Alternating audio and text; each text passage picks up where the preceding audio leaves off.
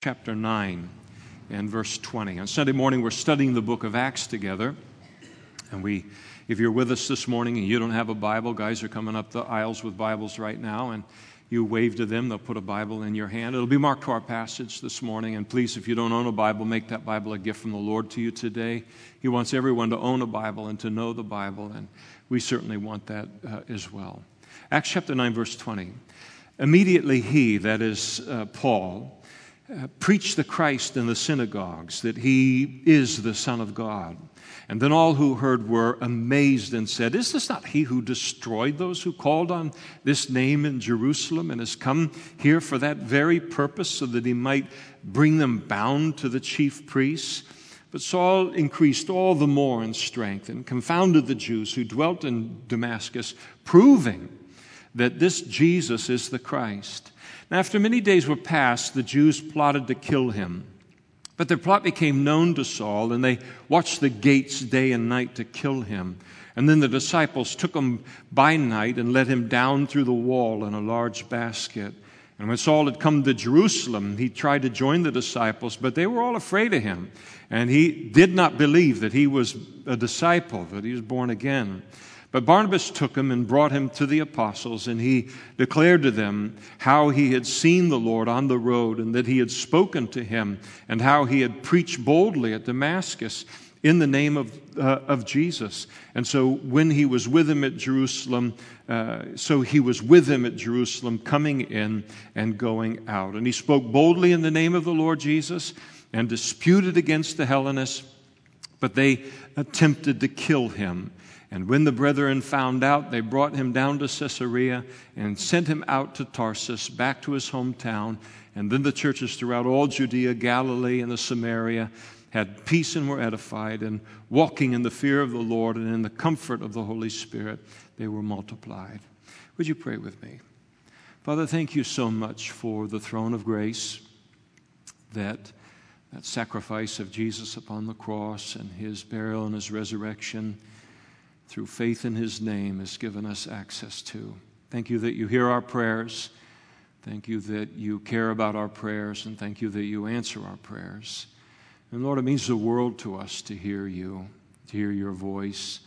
Like never before in our lives, we need to hear your voice. There are a lot of voices in our heads, a lot of voices in our lives and in this world. And here's this time where you get to just speak to us and everything else gets drowned out. And help us to hear your voice and through your word here this morning. And we pray for that work of your Holy Spirit in each one of our lives. And we ask it of you in Jesus' name. Amen. Please be seated. This passage of Scripture contains a very important record of the history of the Apostle Paul. And some people consider history to be boring. Other people consider history to be irrelevant. I don't view it that way at all. History fascinates me, but a lot of people don't view history the way that I do. And it is an attitude of looking at history as being either boring or irrelevant, that attitude toward history that is behind man's long history of simply repeating the same tragic mistakes over and over and over again, generation after generation after generation. And hence the famous sayings that are made concerning history. Sayings like, "Those who do not learn from history are doomed to repeat it." And we see that that's true in human history. Another one is, one thing we learn from history is that we do not learn from history. The fact of the matter is that history is very, very important. It is very, very instructive, and is never more important than when it has to do with God, and it has to do with his work and the history of his people. Each of us as Christians needs to know something about the history of the Apostle Paul for at least two reasons. Number one, he's the most influential and significant Christian in the history of Christianity. And number two, he was chosen by the Holy Spirit in order to be the human author by the Spirit of the overwhelming majority of the epistles in the New Testament. And it always helps to know something about the human instrument behind those epistles and understanding them. Let me take a moment just to recap a little bit the history leading up to this point in the narrative in Acts chapter 9, as we've learned in the last couple of weeks. Paul was saved while traveling from the city of Jerusalem to Damascus, and he was blinded as a part of his conversion. He was instructed by Jesus at that point of his conversion to go into the city of Damascus, and in the city he would be given further instructions concerning what he was to do. He was led by his companions into Damascus, led by his companions to the house of a man by the name of Judas, and there he was for 3 days and 3 nights, blind, without eating or without drinking. Another man by the name of Ananias, a Christian within the city, Jesus came to him in a vision and told him that Paul was at the house of Judas and that he was to go there, lay his hands on Paul or Saul of Tarsus, and that he would then receive his sight and be baptized with the Holy Spirit. And so Ananias went there, laid his hands on Saul.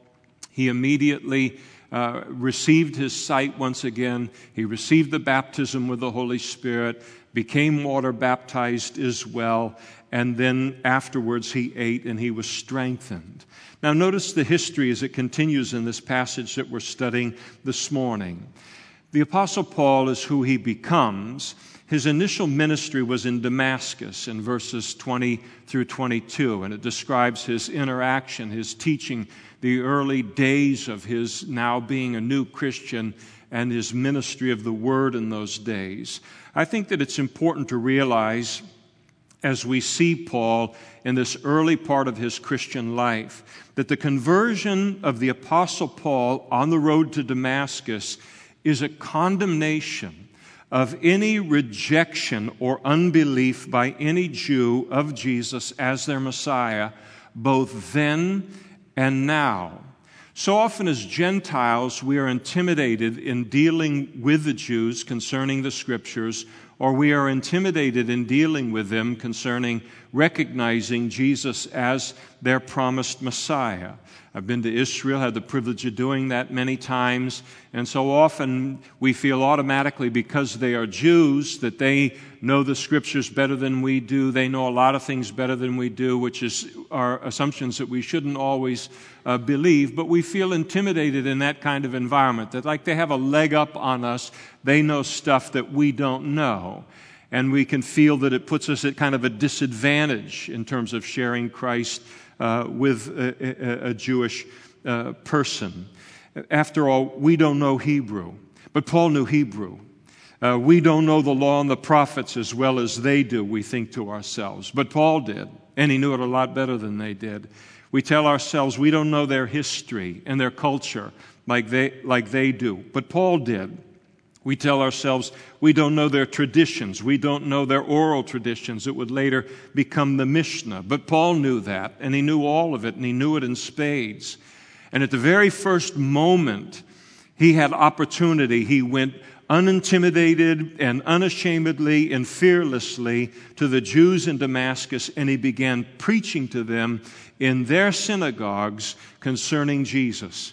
And there's this magnificent light that has gone on in Saul of Tarsus's life, in Paul's life. At that moment of conversion now, he starts to see everything very, very clearly concerning Christ. The veil that he talks about being over the mind and the heart of the Jew in 2 Corinthians, now that's been lifted from him. He knows what it is to try and read the Scriptures with the veil. He knows what it is to now read the Scriptures without the veil. Everything is becoming alive to him at this moment. And significantly, as he preaches in these synagogues, he focuses his attention completely upon Jesus. He's not dealing with peripheral issues. He's not dealing with traditions. He's not trying to fix any of that stuff. The great subject is, what do they think of Christ? What do they think of Jesus? And that's where he focuses in on. And he focuses in on two great truths concerning Jesus Number one, he focuses in on the fact, verse 20,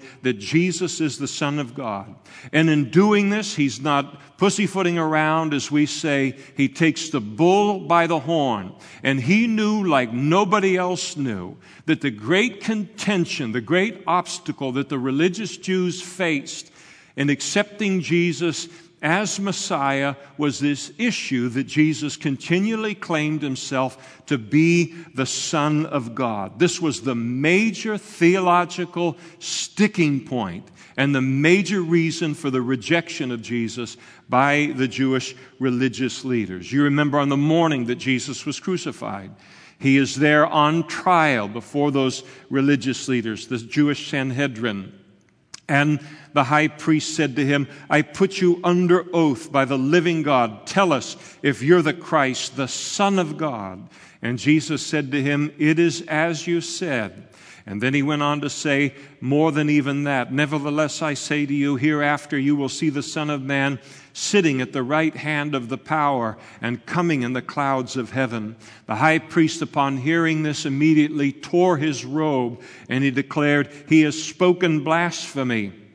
What further need do we have of witnesses? Look now, you've heard his blasphemy. What do you think? And all of the other religious leaders said he is deserving of death, because they rightly understood that when Jesus declared himself to be the Son of God, he was also declaring himself to be God the Son. And did the Jews reject Jesus as the Son of God because they knew their Old Testament scripture so well that they had a biblical foundation for it? No, Paul knew at this point in time in his life that they rejected Jesus as the Son of God because they didn't know their scriptures as well as they thought they did. And as Paul begins to preach the scriptures to them, he no doubt took them in terms of Jesus' claim to be the Son of God to that great prophetic psalm, Psalm 2, written by King David, where repeatedly in the psalm, the Son of God, the Messiah rather, is referred to as the Son of God. God declaring there in a conversation with of the Father to the Son declares, you are my Son. Today I have begotten you.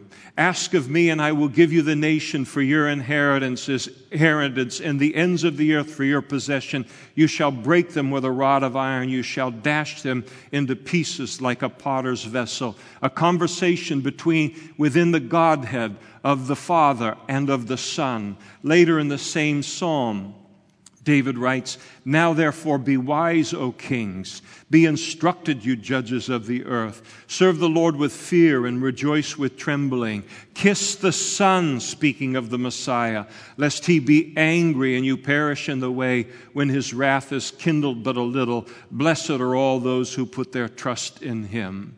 He might have gone as well to Isaiah in this regard.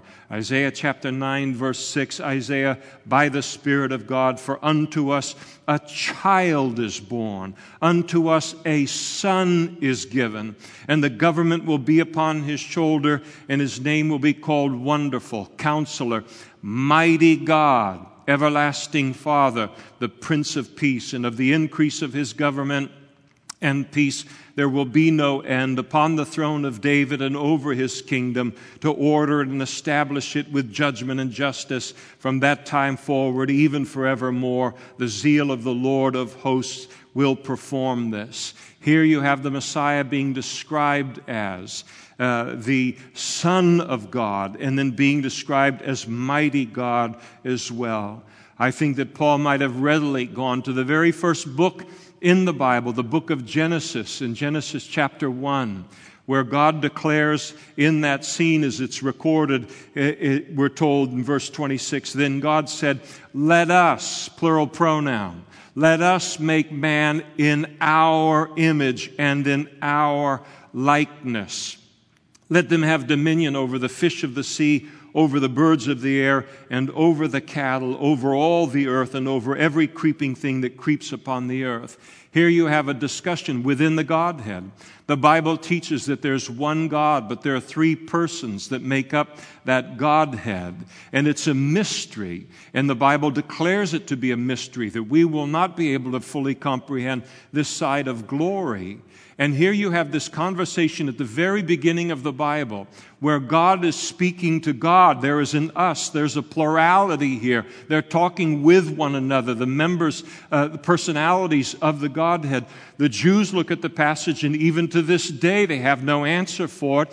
The answer that they give, because they don't want to believe that there is a God the Father, God the Son, and God the Holy Spirit, is that what God was doing here in Genesis chapter 1, verse 26, is there was a conversation between God the Father and angels. But were we created in the image of angels? No, we're created in the image of God. And all they need to do is to go to the very next verse there, verse 27, where you have, let us make man in our image according to our likeness. The next verse says, and so God created man in his own image. And we know we were created in the image of God, not in the image of God and angels. Here you have this speaking of the plurality within the Godhead. Paul goes on and he speaks to them not only of the fact that the Messiah would be the Son of God, but that Jesus is the Christ. He is the Messiah in verse 22. And this wouldn't have been a hard thing for Paul to do. It isn't a hard thing really for anyone to do. And he doubtless took them to Isaiah, prophesying that when the Messiah came into the world, he would be born of a virgin. And then to Isaiah chapter 53 and Psalm, that great messianic psalm, Psalm 22 of David, which describes the Messiah's gruesome death in horrific detail. And not only of his death, but the reason that he died. He died for our transgressions in order to provide us with forgiveness. And then no doubt on to Psalm 116.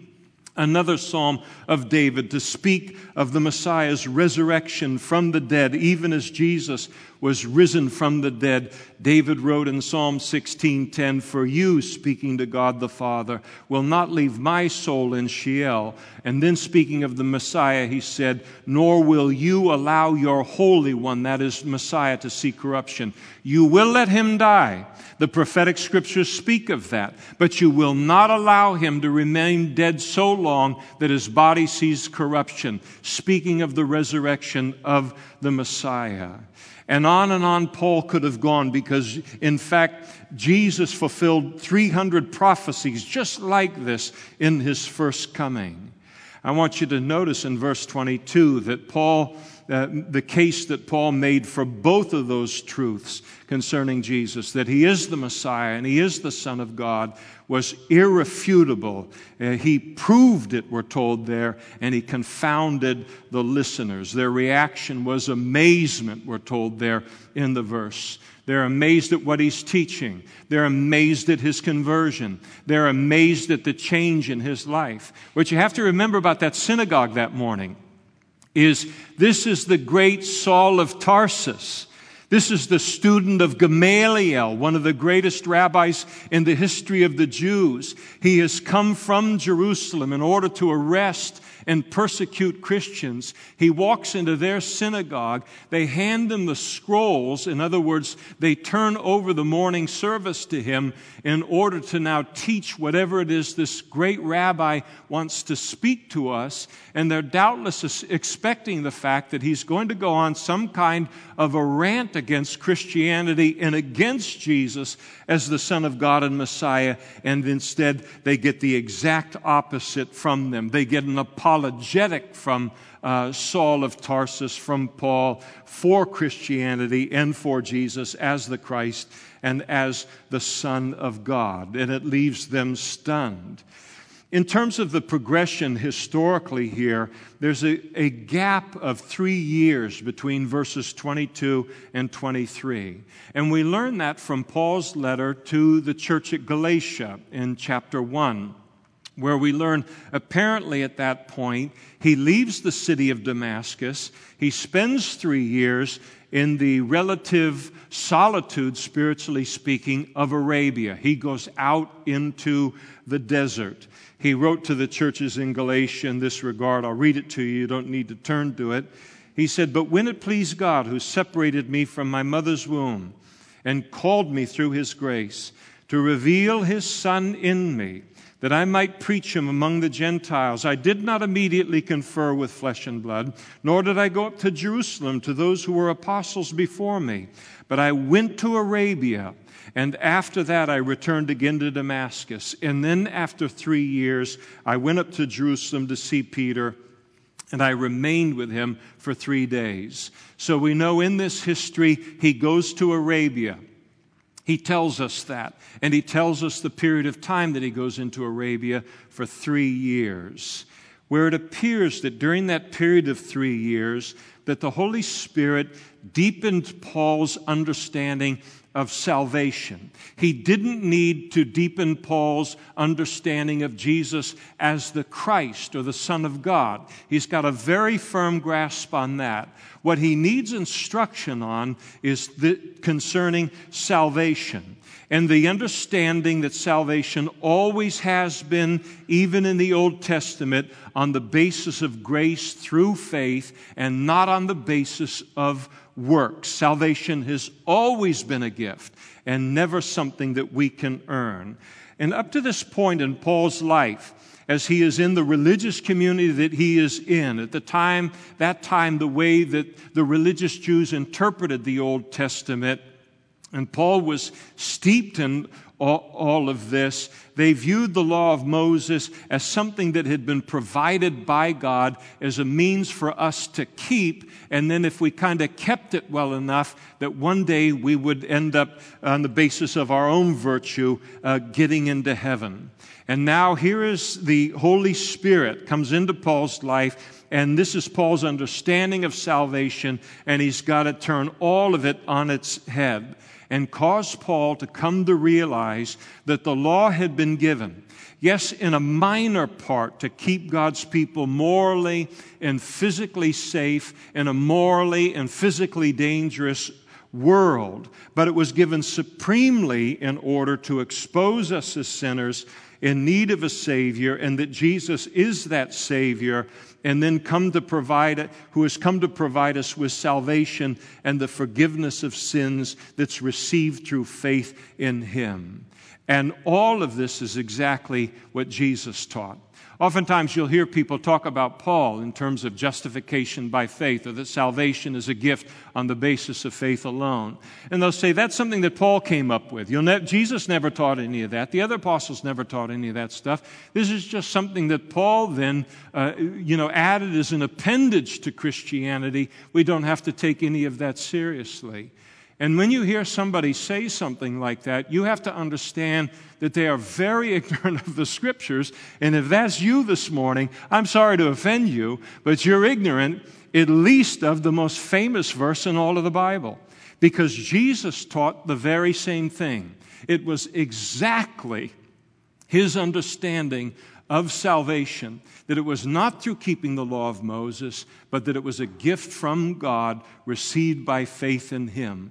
John 3:16, Jesus declared, "For God so loved the world that He gave His only begotten Son, that whosoever keeps the law of Moses shall not perish, but have everlasting life." You know it doesn't say that. For God so loved the world that He gave His only begotten Son, that whosoever believes in Him, trusts in Him, should not perish, but have everlasting life. Paul didn't come up with something that was independent of the law and the prophets or of Jesus. Jesus Himself declared, again, we could go many places, but in John chapter 5, verse 24, He said, "Verily, verily, I say to you, he who hears my word and believes in Him who sent me has everlasting life and shall not come into judgment, but is passed from death to life."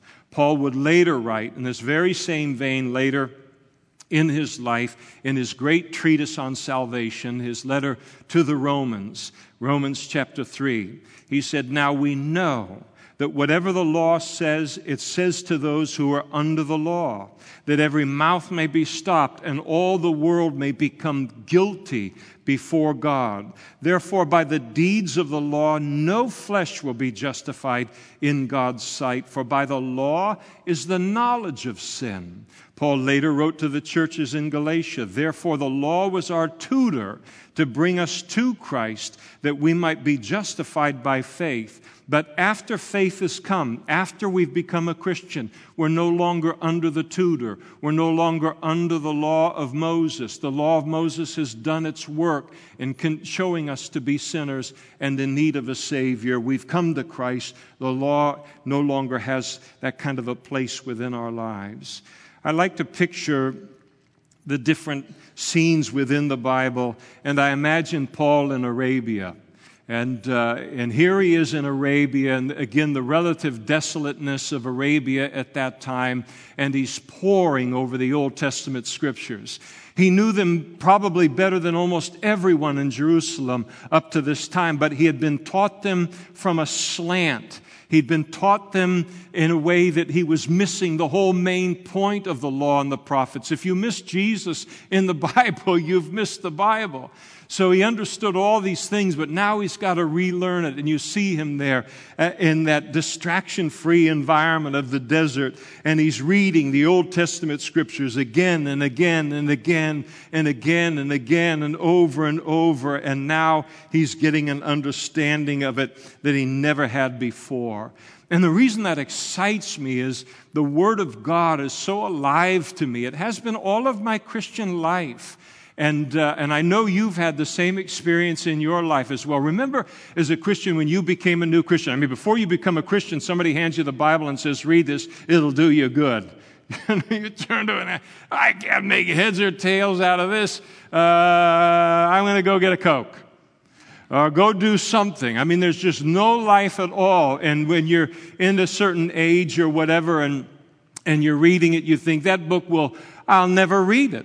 I don't care about it, let alone the fact it will ever become the major influence of my life. It will be the one thing that I require and desire on a daily basis more than my physical food, and yet it becomes that when the Holy Spirit becomes in our lives. You remember when the Bible was all brand new to you, and we didn't have to, as each of us do, have to fight with the curse of familiarity on some aspects of the Bible, things that ought to have us jump up out of our seat and shout hallelujah now. We can find our mind drifting as these great themes and realities are being taught. But here in those early days of being a Christian, everything is new. Everything is exciting. I mean, everything within us, our heart, our mind, our soul, our strength, intended to be lived in expression with God, relationship with God. And all of this stuff is being now set on fire by the Word of God. And this is his condition out there.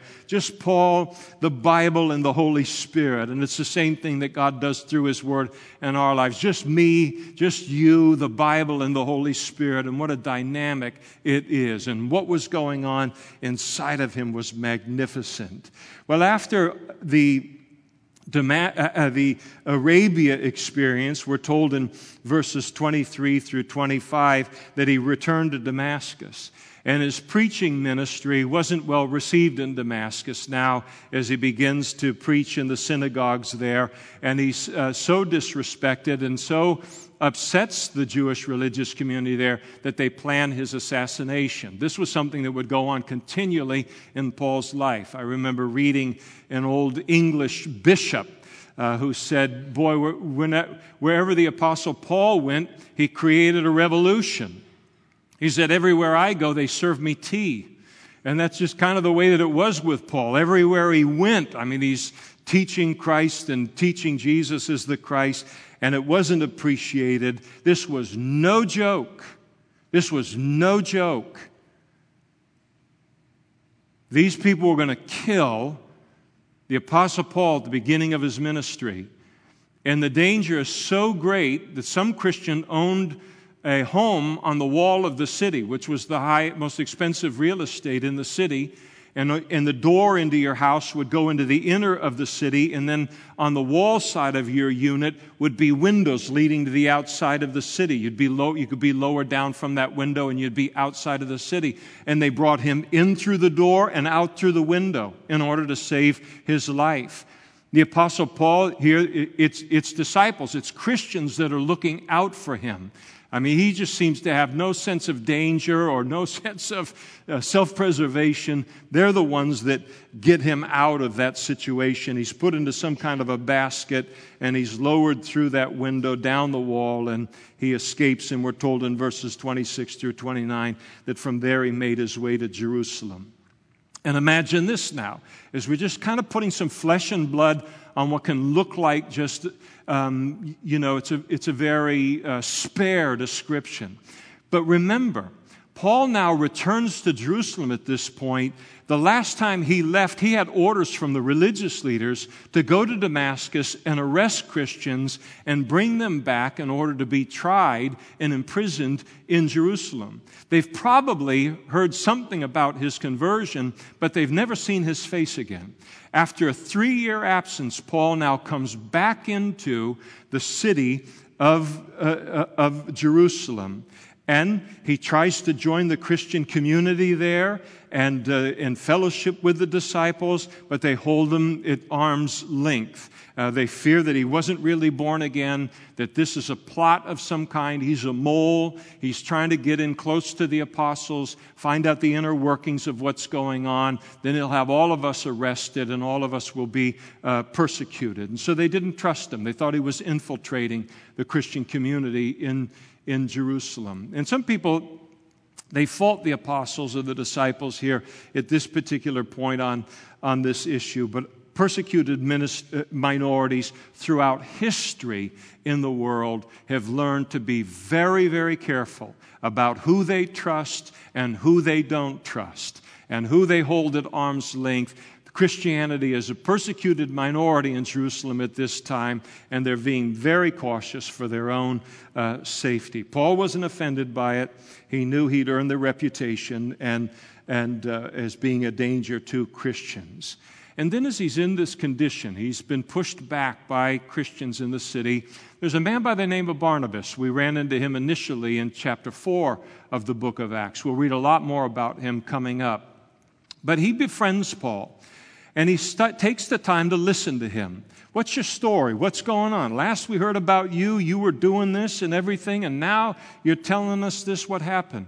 And Paul tells him his conversion story. I was minding my own business, just out killing Christians.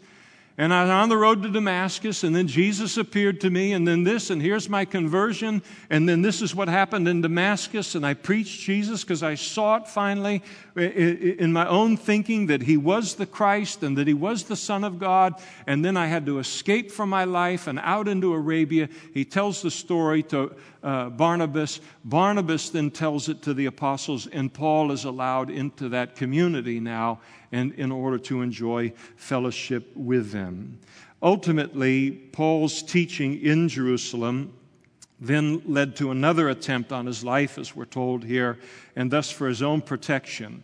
The disciples, again, it seems like Paul would just stay and fight it out to the death wherever he was, but the disciples looked at Paul. They sent him away from Jerusalem, and they sent him to Caesarea. Beautiful, now it's a ruin, but in those days it was a beautiful harbor and Roman city on the Mediterranean Sea. Got him on a boat and sent him home to Tarsus in modern-day Turkey, where Paul then remained for somewhere between 7 and 10 years without any biblical mention at all concerning him. He just goes silent. He goes dark, okay? And then something happens in the early church where Barnabas, as he's looking at this particular scene, I think it's in Acts chapter 11 when we come to it, something happens in the early church, and Barnabas thinks to himself, I know exactly the man for this situation. And he then travels to Tarsus, and he reunites with Paul, brings Paul then to Antioch, and thus was the beginning of Paul's ministry as an apostle, and his life and his ministry will then dominate the rest of the book of Acts after that. And all of this It fascinates me that God allowed 10 long years to elapse between the time, and maybe as long as 13 years, from the time that Saul of Tarsus was born again and the day he formally began his public ministry. Maybe you didn't know that. Maybe you thought that Paul just, okay, this happened, he got saved, rode to Damascus, and then it was all, he just starts writing letters in the New Testament. Not that at all. Period of 10 to 13 years where he just goes quiet and has no impact at all. He's living in the city of Tarsus. You would have thought that God would have thrown him right into the middle of the fullness of his calling at that moment. Look at what we need. Now this is a celebrity within Phariseeism. This is a Jewish religious leader. This is like having a Hollywood actor or actress come to faith, get them on the speaking circuit. I mean, we can get some mileage out of this. We can take some offerings associated with this. And then on a more serious vein, to just look at the needs within the early church, the persecution that was still going on, it looked like a moment that you wouldn't waste a moment of Paul's life, but that you would just thrust him right into the fullness of the need of the hour and in his calling as an apostle. After all, Jesus himself called Paul a chosen vessel, and yet God didn't do it.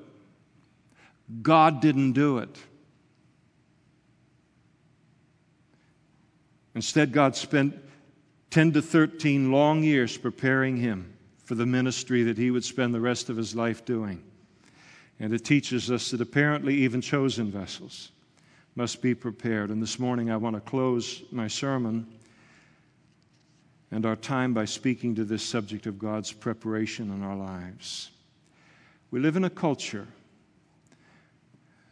that undervalues preparation. It undervalues preparation.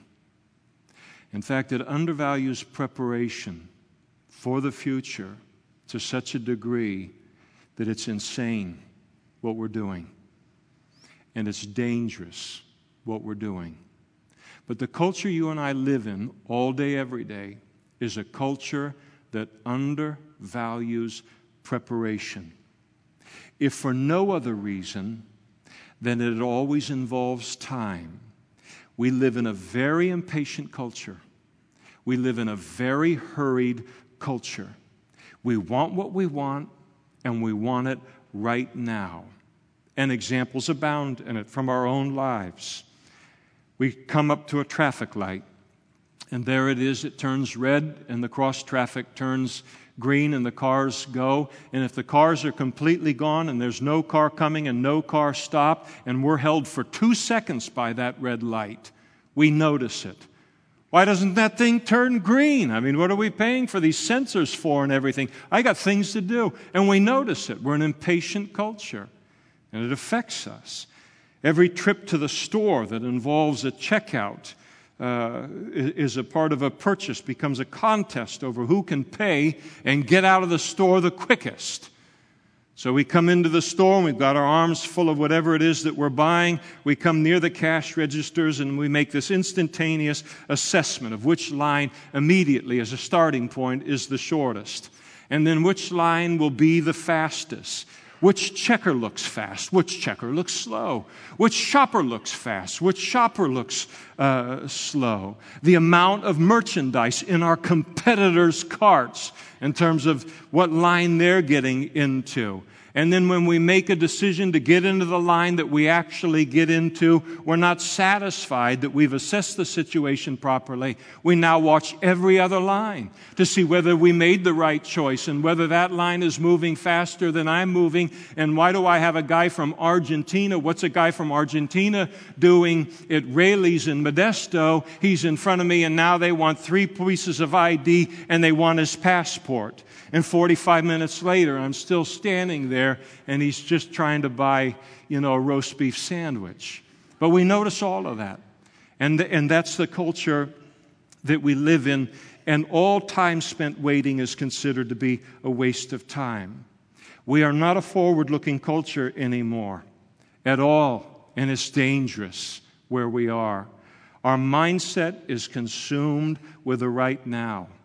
And you look at it, you look at our political policies as a nation, they do not any longer take into account 25 years from now, 50 years from now, 100 years from now. What will this decision have on the United States of America? They're made solely with the next election cycle in mind. And there's virtually no thought and certainly no dialogue to what the impact of our policies will have on the nation again 10 years from now, 25 years from now, 50 years from now.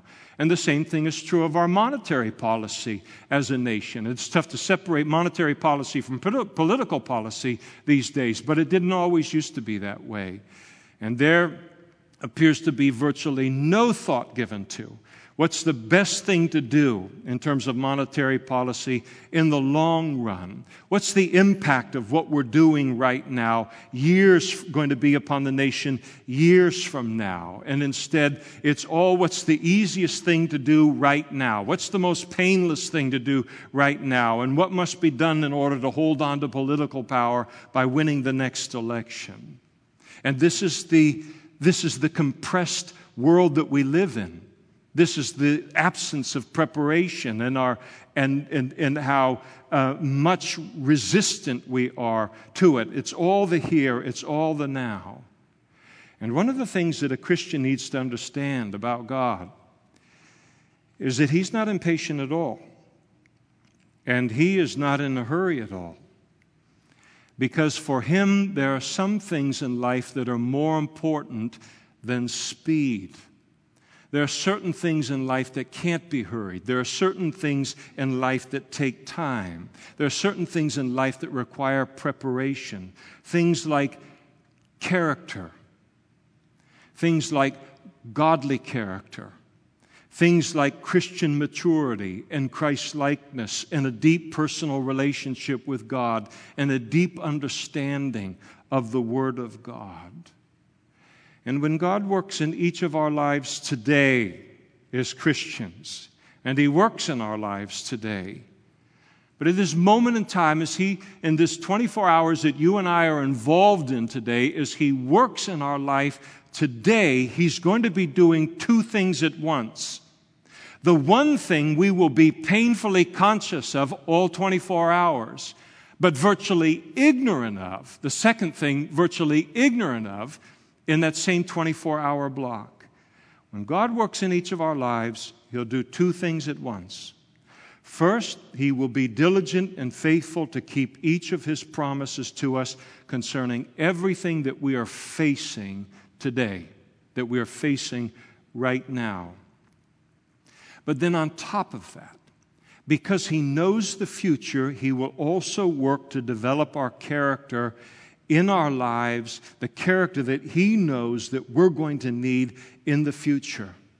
And if I do not understand this about God, then we and I can become very, very frustrated with God and very frustrated with what He's doing in my life and what He's allowing in my life.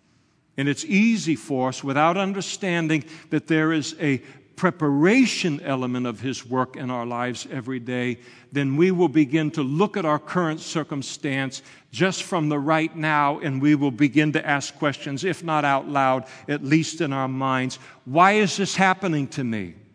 Why? This doesn't make any sense to me.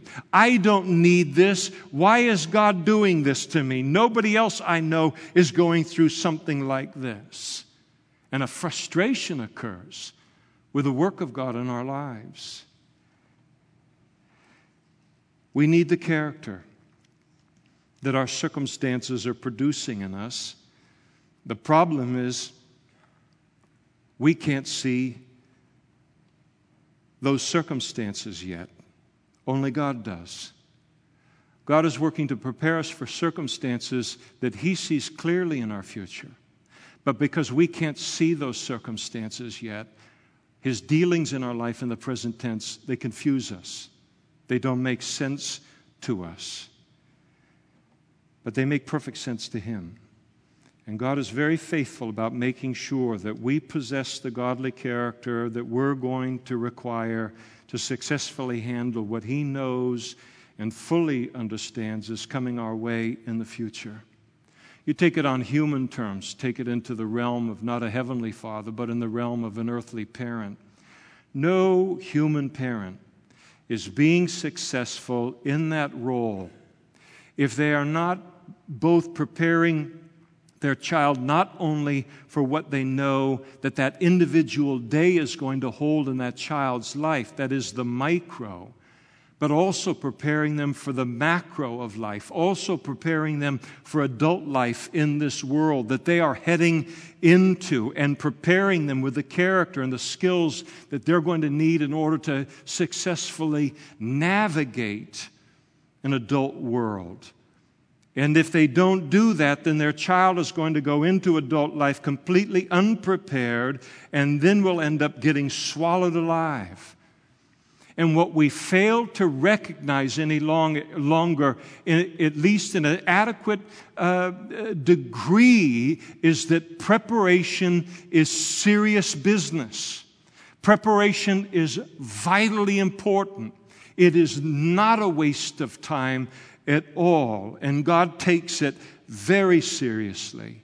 And everywhere you look in life, you see the need for preparation and training in order to be successful. And then beyond that, you see the greater the goal a person has in their life, the greater the thing that it is that they're aiming at, the influence that they want to have in the world, the greater the thing that they want to do, that the greater the preparation that is needed for that person. If a person has no goals in life, they don't care about life, they don't want to accomplish anything in life, well, preparation for that is a cinch. But someone who wants to make a difference for God, someone who wants to be an influence for God, someone who wants to live a life that allows the world to see a different kind of life and be attracted to Christ themselves, that requires preparation. Preparation is required everywhere in life. I think about the professional athlete. You choose any choice that you want to choose to examine. Any sport that is a fascination to you, and you see that athlete, male or female, on that field or on that court of competition, and when you look at them, you realize hours and hours and months and years and years and years went into that person being able to do the things that I'm witnessing them doing. They could never do it without preparation. You take it into the realm of the military and the training for a soldier. Without training and preparation, they'll have no hope for survival. I think about medical doctors. I think especially about surgeons. And you think about the years of preparation that go into their lives before they're ready to begin their practice. Imagine what damage they would do without preparation. Same thing is true of a carpenter or an auto mechanic. Everywhere you see healthy success and influence for good in life, preparation is required. And the same thing is true of God's work. And I think about Joseph in the Old Testament. His name is synonymous with preparation. And here he is, God gives him visions that he's going to be great one day. He's a young man. That one day he's going to excel all of his brothers. And that one day they will even bow down to him. And ultimately it all comes to pass as the Lord promoted him to become the second most powerful person in the entire world at that time, second only to Pharaoh himself in terms of pure power. But it involved long years of a very difficult preparation that God put him through so that he would be able to not only become the second most powerful man in the world, but have the godly character to not only survive the temptations of Egypt, but then to be an influence for God in the history of God's people. He had to be prepared for all of it, and God spent years preparing him for that. I think of Moses, and here he's called by God to deliver his people, God's people, from the bondage of Egypt. 80 years of preparation in that, 40 of it in Egypt, to know the ins and outs of Egypt, 40 years out in the desert, the second third of his life. And what does he do in preparation for one day leading the children of Israel out of Egypt and then to the promised land? He spends 40 years in the wilderness wandering around and shepherding not his own sheep, but his father-in-law's sheep, all in preparation for the day that one day God would entrust his flock to Moses to then herd them around in that wilderness for 40 years.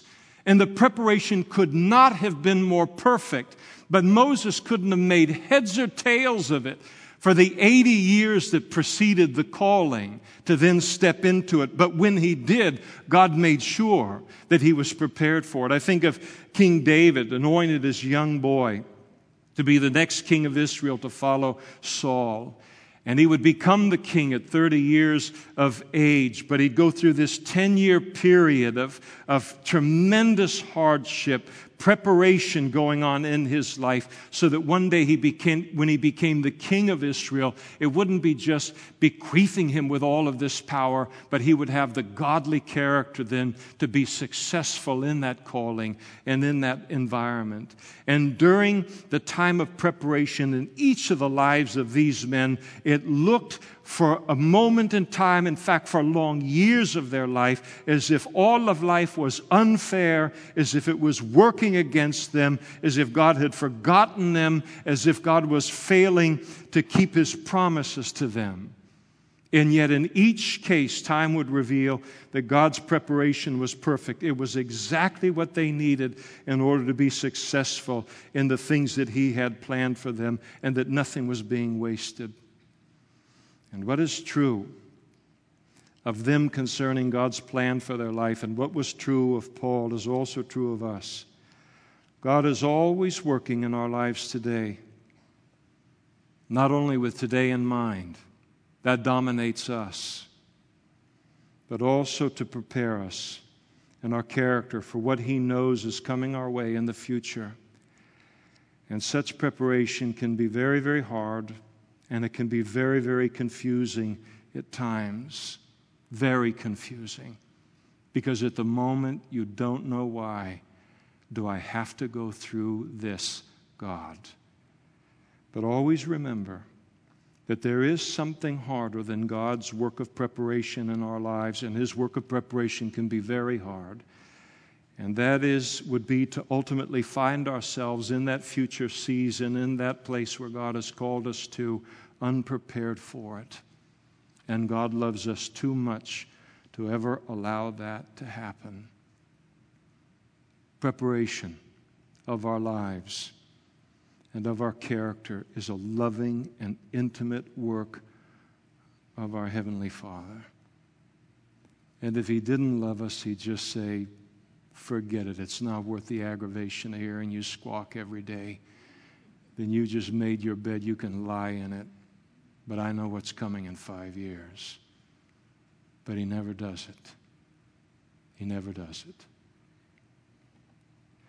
Would you, if you find yourself in that confusing time in your life, and you're trying to process it just in blocks of 24 hours, and it doesn't make any sense that this would come into your life, or this trial, or this situation, or this person, or this thing that stretches you so mightily,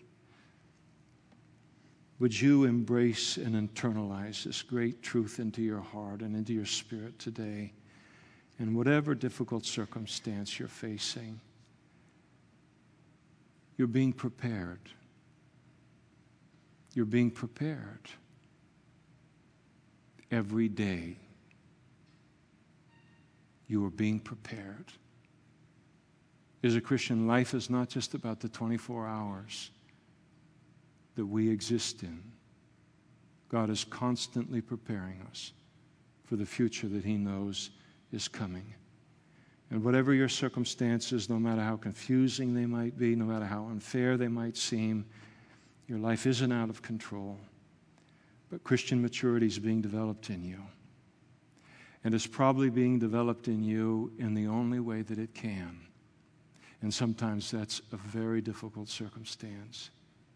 But God is developing a character in your life that he knows you're desperately going to need one day.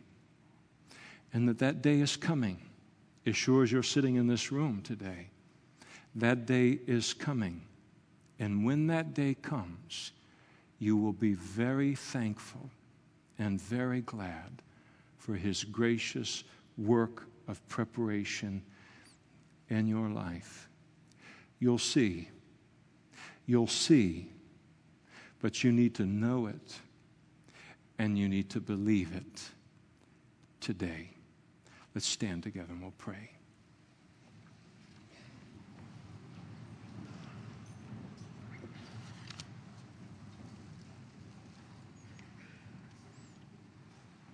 Father, thank you for your word. We turn to it. We don't know what we're going to find in it.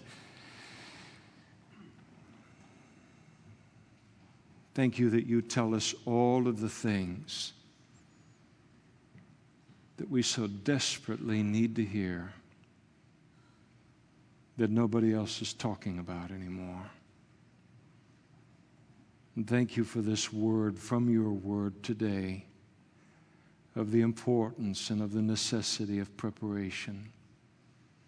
Thank you for the perspective that it brings to our life.